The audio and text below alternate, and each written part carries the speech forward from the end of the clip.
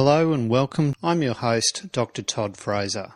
Today I'll be speaking with Professor Danny McAuley, MD, about the article Simvastatin in the Acute Respiratory Distress Syndrome, published in the New England Journal of Medicine. Danny is a professor and consultant in intensive care medicine at the Royal Victoria Hospital and Queen's University of Belfast. Welcome to the podcast and congratulations to you on the publication of the trial. Many thanks. Danny, the concept of statins having a role in sepsis and inflammation unrelated to their lipid-lowering function has been around for some time. Can you explain the basis for this mechanism? Sure. So most of the effects relate to the downstream effects of HMG-CoA reductase inhibition. And essentially, there are a range of mediators that are inhibited by that pathway that are important in driving inflammation and other pleiotropic effects. So because you inhibit the downstream mediators through this pathway, you see a reduction in inflammation, which is driven by a reduction in NF-kappa B signaling. You also see a reduction in endothelial dysfunction, so you see improved endothelial permeability, and they're probably the main effects that are implicated in the development of ARDS, which statins can affect. There are also some non-HMG-CoA reductase inhibition effects. There's evidence that statins interfere with CD11A, CD18 binding to ICAM in leukocytes. So they're the major data around the in vitro effects. Increasingly, clinicians are losing faith in the concept of the magic bullet approach to very, very complicated pathological processes such as sepsis and ARDS. How do statins differ from those magic bullets that have been previously tried and have failed in sepsis and ARDS management? The rationale that led us to consider that statins may be different really related to not only that large body of in vitro evidence, but there was also a large body of animal data looking at statins in reducing experimental lung injury, as well as a large number of observational studies. So it's really a large body of preclinical and observational data in the setting of a therapy which was perhaps more pleiotropic than some of the other more specific therapies targeting perhaps a specific mediator had been. And that was really the driver that in the setting of a drug that had a range of effects, plus this large body of data, that really drove us to ask the question, would statins be different? Danny, obviously to get to the point of HARP2, there must be a significant body of evidence behind statins in their use in ARDS. Can you summarise that data for us? Of course, yes. So in addition to the sort of work that I've alluded to from in vitro, in vivo and observational, we undertook a series of small, really experimental medicine and phase 2 studies. And this was an attempt really to have more confidence that statins might be effective in large trials with patient-centered outcomes. And it's really to get at the point that you allude that there's lots of potential therapies that have been unsuccessful, so we wanted to try and have confidence that statins might be more effective. So we undertook really three large studies that are worth mentioning, or three small studies that are worth mentioning. First, a study in healthy volunteers who were given endotoxin at very low dose to induce pulmonary inflammation, and that cohort were then pre-treated in a randomized controlled fashion with either simvastatin or placebo. And we found that there was a reduction in pulmonary inflammation as measured by pulmonary neutrophilia, activity of neutrophils as measured by myeloperoxidase, bronchoalveolar lavage, TNF. So that was really the first suggestion that in humans statins could reduce pulmonary inflammation. We then undertook a small phase 2 in patients undergoing esophagectomy. Patients undergoing esophagectomy have a high risk of developing ARDS, and in fact, most patients you can detect pulmonary inflammation in the cohort, and that's driven really by the one lung ventilation that's required for surgical access. So you tend to get overventilation of the inflated lung and an ischemia reperfusion of the deflated lung. So it's a nice model to test an anti-inflammatory. So we pre-treated patients undergoing esophagectomy with Simvastatin or placebo for 4 days prior to surgery and for 7 days after surgery in a randomized double-blind manner. And we found, in addition to some anti-inflammatory effects, there was a reduction in epithelial injury as measured by plasma RAGE, which is a type 1 alveolar cell biomarker, and a reduction in systemic endothelial dysfunction as measured by urine albumin creatinine ratio.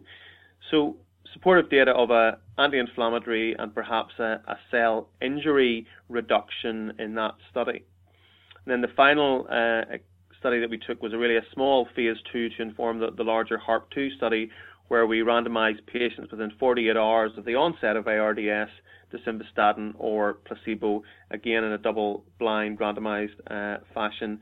And we found there was a trend to an improvement in pulmonary dysfunction as measured by oxygenation index, and a significant improvement in non-pulmonary organ dysfunction as measured by the SOFA score. That was underpinned by a reduction in pulmonary inflammation in the Simvastatin-treated group. And again, reassuringly, the study was safe, albeit with the caveat that a small study will only be able to detect quite a large safety signal. So that's really the background of the program that led us to HARP2. And it does indeed lead us to HARP2. Can you tell us what the study was, how you ran it? Certainly. So really the hypothesis that we wanted to test was whether Simvastatin 80 milligrams once daily for a maximum of up to 28 days improved patient-centered outcomes in patients with ARDS. So it was a randomized, double-blind, multi-centered study where patients were randomized within 48 hours of the onset of ARDS to Simvastatin or placebo. Patients were stratified by site and by vasopressor requirement. The primary outcome was ventilator-free days, but we collected a range of secondary outcomes around physiology, mortality, safety, and we also plan to collect longer-term outcomes related to health-related quality of life, although that work is ongoing. Danny, you mentioned there that your primary outcome was ventilator-free days, which seems to be a common outcome for these types of trials, and it's worth discussing, I think, what that is and how useful it is. Can you tell us about that outcome marker? Ventilator-free days, I think it would be fair to say, is an imperfect outcome. So it's a composite of the duration of ventilation up to 28 days and mortality. And it's a difficult outcome measure to work with as well, because you often get a bimodal distribution. So people who die score 0 ventilator-free days, and then the sort of normal distribution of duration of ventilation from 0 to 28 leads to an unusual distribution, which can be somewhat challenging to analyse, particularly in small studies. That distribution of the outcome becomes less important in larger studies. It's also difficult in that it equates being on a ventilator for 28 days with being dead, and clearly as a patient that may not be the same thing. But it was really driven by the issue that it's very difficult to do intermediate phase trials that have sufficient power to have some sort of patient-centered outcome but are not large enough to inform mortality. It's also fair to say it was driven in part by a need for licensing studies for companies who were working with the FDA. So to summarise, it's imperfect, but probably the best that we have for these intermediate-sized phase 2 studies where we're not powered for mortality. I suspect that some clinicians, including myself, have only a limited feel for what a significant result might be. And in that I mean not a statistically significant difference, but a clinically meaningful outcome. Because I suspect we're trying to infer from an increase in ventilator-free days that other outcomes may be improved as well, as it were, very much a surrogate outcome. What do you think is a significant result in that sense? A difficult question. Ventilator-free days is a very difficult outcome to interpret clinically. If you see a change in ventilator-free days, that might mean that mortality has improved. So I think looking at the absolute mortality in the setting of a significant difference in ventilator-free days is important. It might also mean that duration of ventilation has got better, and I think looking at the separate aspect of duration of ventilation. So I think ventilator-free days gives us a signal for benefit, but it's probably easier to then look at the individual components of mortality and duration of ventilation to inform whether it's actually clinically meaningful. In relation to what's a significant effect, if you see a small reduction in mortality driving the improvement in ventilator-free days, that's probably clinically meaningful. If you see that a day off a ventilator drives it, whenever you look at the duration of ventilation, I think that's probably meaningful as well. The challenge is actually interpreting the overall what does a ventilator-free day mean to my patient, because the other complicating factor is you can actually get divergent effects. So if a drug improves survival but keeps you on a ventilator for longer, you may not actually see a significant difference in ventilator-free days. So I suppose my general comment on interpretation of this as an outcome would be not only to look at the difference in ventilator-free days, but then look at mortality and duration of ventilation to work out how significant the change is.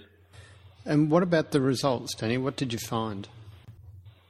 So we randomised 540 patients, and the primary outcome of ventilator-free days was not different, both in a initial unadjusted and subsequently adjusted analysis. So the ventilator-free days in the placebo group was 11.5 compared to 12.6 in the Simvastatin treated group.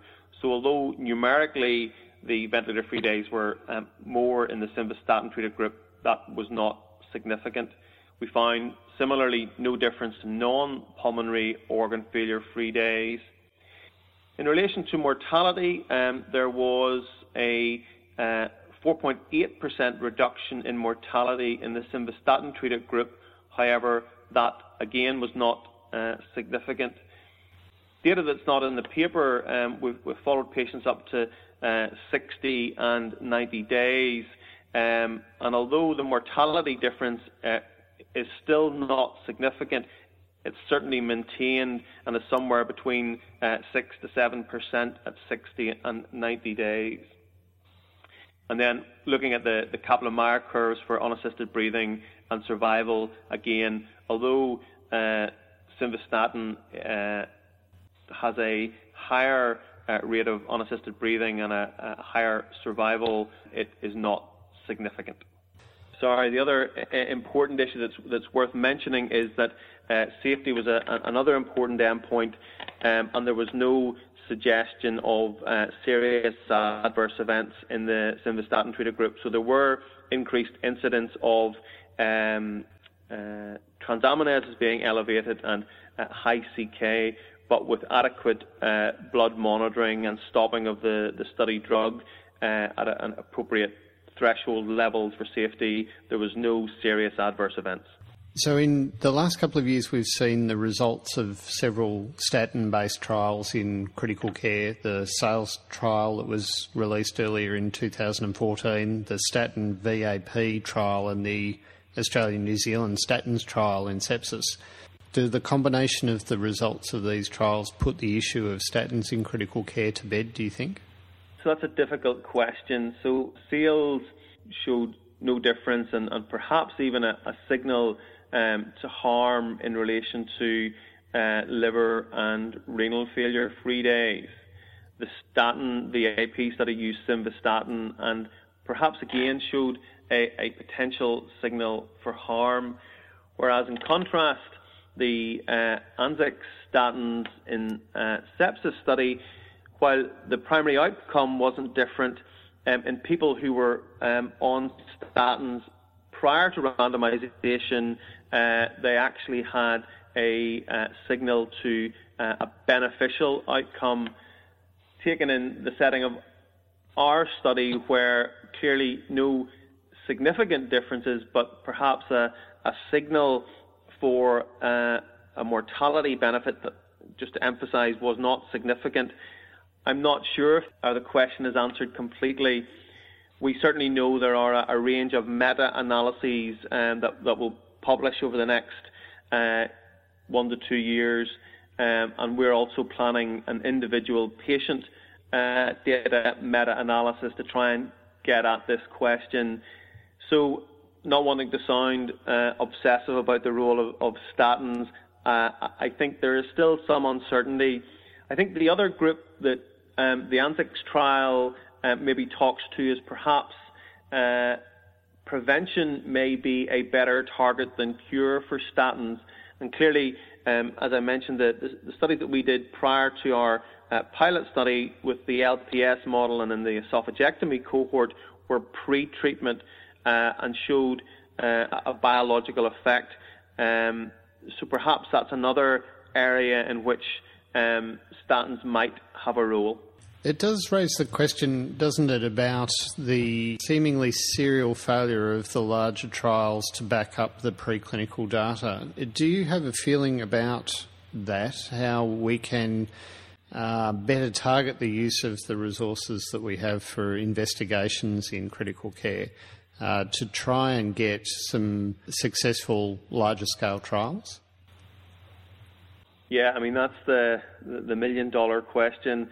So I suppose the first thing to say would be a study that shows no difference is still valuable. It tests the hypothesis and answers the question. But of course, clinicians want to know what therapy will improve the care of our patients. So I can understand the question. There's lots talked about this, perhaps by enriching the population for a more severe cohort. There may be a way to make positive findings more likely. So looking at the neuromuscular blockade work, the prone work, they tended to recruit a more severely ill population with a PF ratio less than 120. So perhaps enriching for a more severe cohort who are more likely to benefit. And then the other way might be to see if we can identify populations within the overall population of ARDS. And there's some nice work published recently in Lancet Respiratory Medicine by Carolyn Calfee, who was able to see two distinct groups within the overall population of ARDS. And within those distinct populations, there was differential response to PEEP. So perhaps a subpopulation that could be identified might be useful to study. One of the problems with that approach is actually to be able to identify these populations, you need to have access to near-patient testing of biomarkers, and we're clearly not at that point yet, although I think there are diagnostic companies that are certainly working towards that. So I suppose they would be the two big areas where I think there might be the possibility to improve our likelihood of success. Thank you very much for joining us. Congratulations to you and your group on the publication of a successful trial. Well done. The views expressed in this presentation are those of the authors and not necessarily those of the MRC, NHS, NIHR or the Department of Health. This study was funded by the UK National Institute for Health Research Efficacy and Mechanism Evaluation Program and others. This concludes another edition of the Critical Care podcast. I'm Dr. Todd Fraser. Learn how to effectively identify, diagnose, and manage patients who present with signs and symptoms of sepsis at the Sepsis Without Walls Conference, to be held September 25th, 2015, at the Johns Hopkins University School of Medicine in Baltimore, Maryland, USA. This conference is held in partnership with SCCM and Johns Hopkins Medicine. Visit www.sccm.org/sepsis for details. Todd Fraser, MD, is an intensivist and retrieval physician based on the Sunshine Coast of Queensland, Australia. Dr. Fraser completed his undergraduate training in Melbourne before undertaking specialist training in hospitals in Geelong and Sydney. His specialist career has included time as a Director of Intensive Care at McAuley Base Hospital in Queensland, Regional Director of Training for Care Flight Medical Services, and as a staff intensivist and flight physician. Dr. Fraser has extensive experience in critical care education, including simulation, web-based training tools, examination preparation courses, and instructional video. The iCritical Care podcast is copyrighted material and all rights are reserved. Statements of fact and opinion expressed in this podcast are those of authors and participants and do not imply an opinion on the part of the Society of Critical Care Medicine or its officers or members. To contact the editorial staff of the iCritical Care podcast with questions, comments, or ideas, please email icriticalcare@sccm.org or info@sccm.org.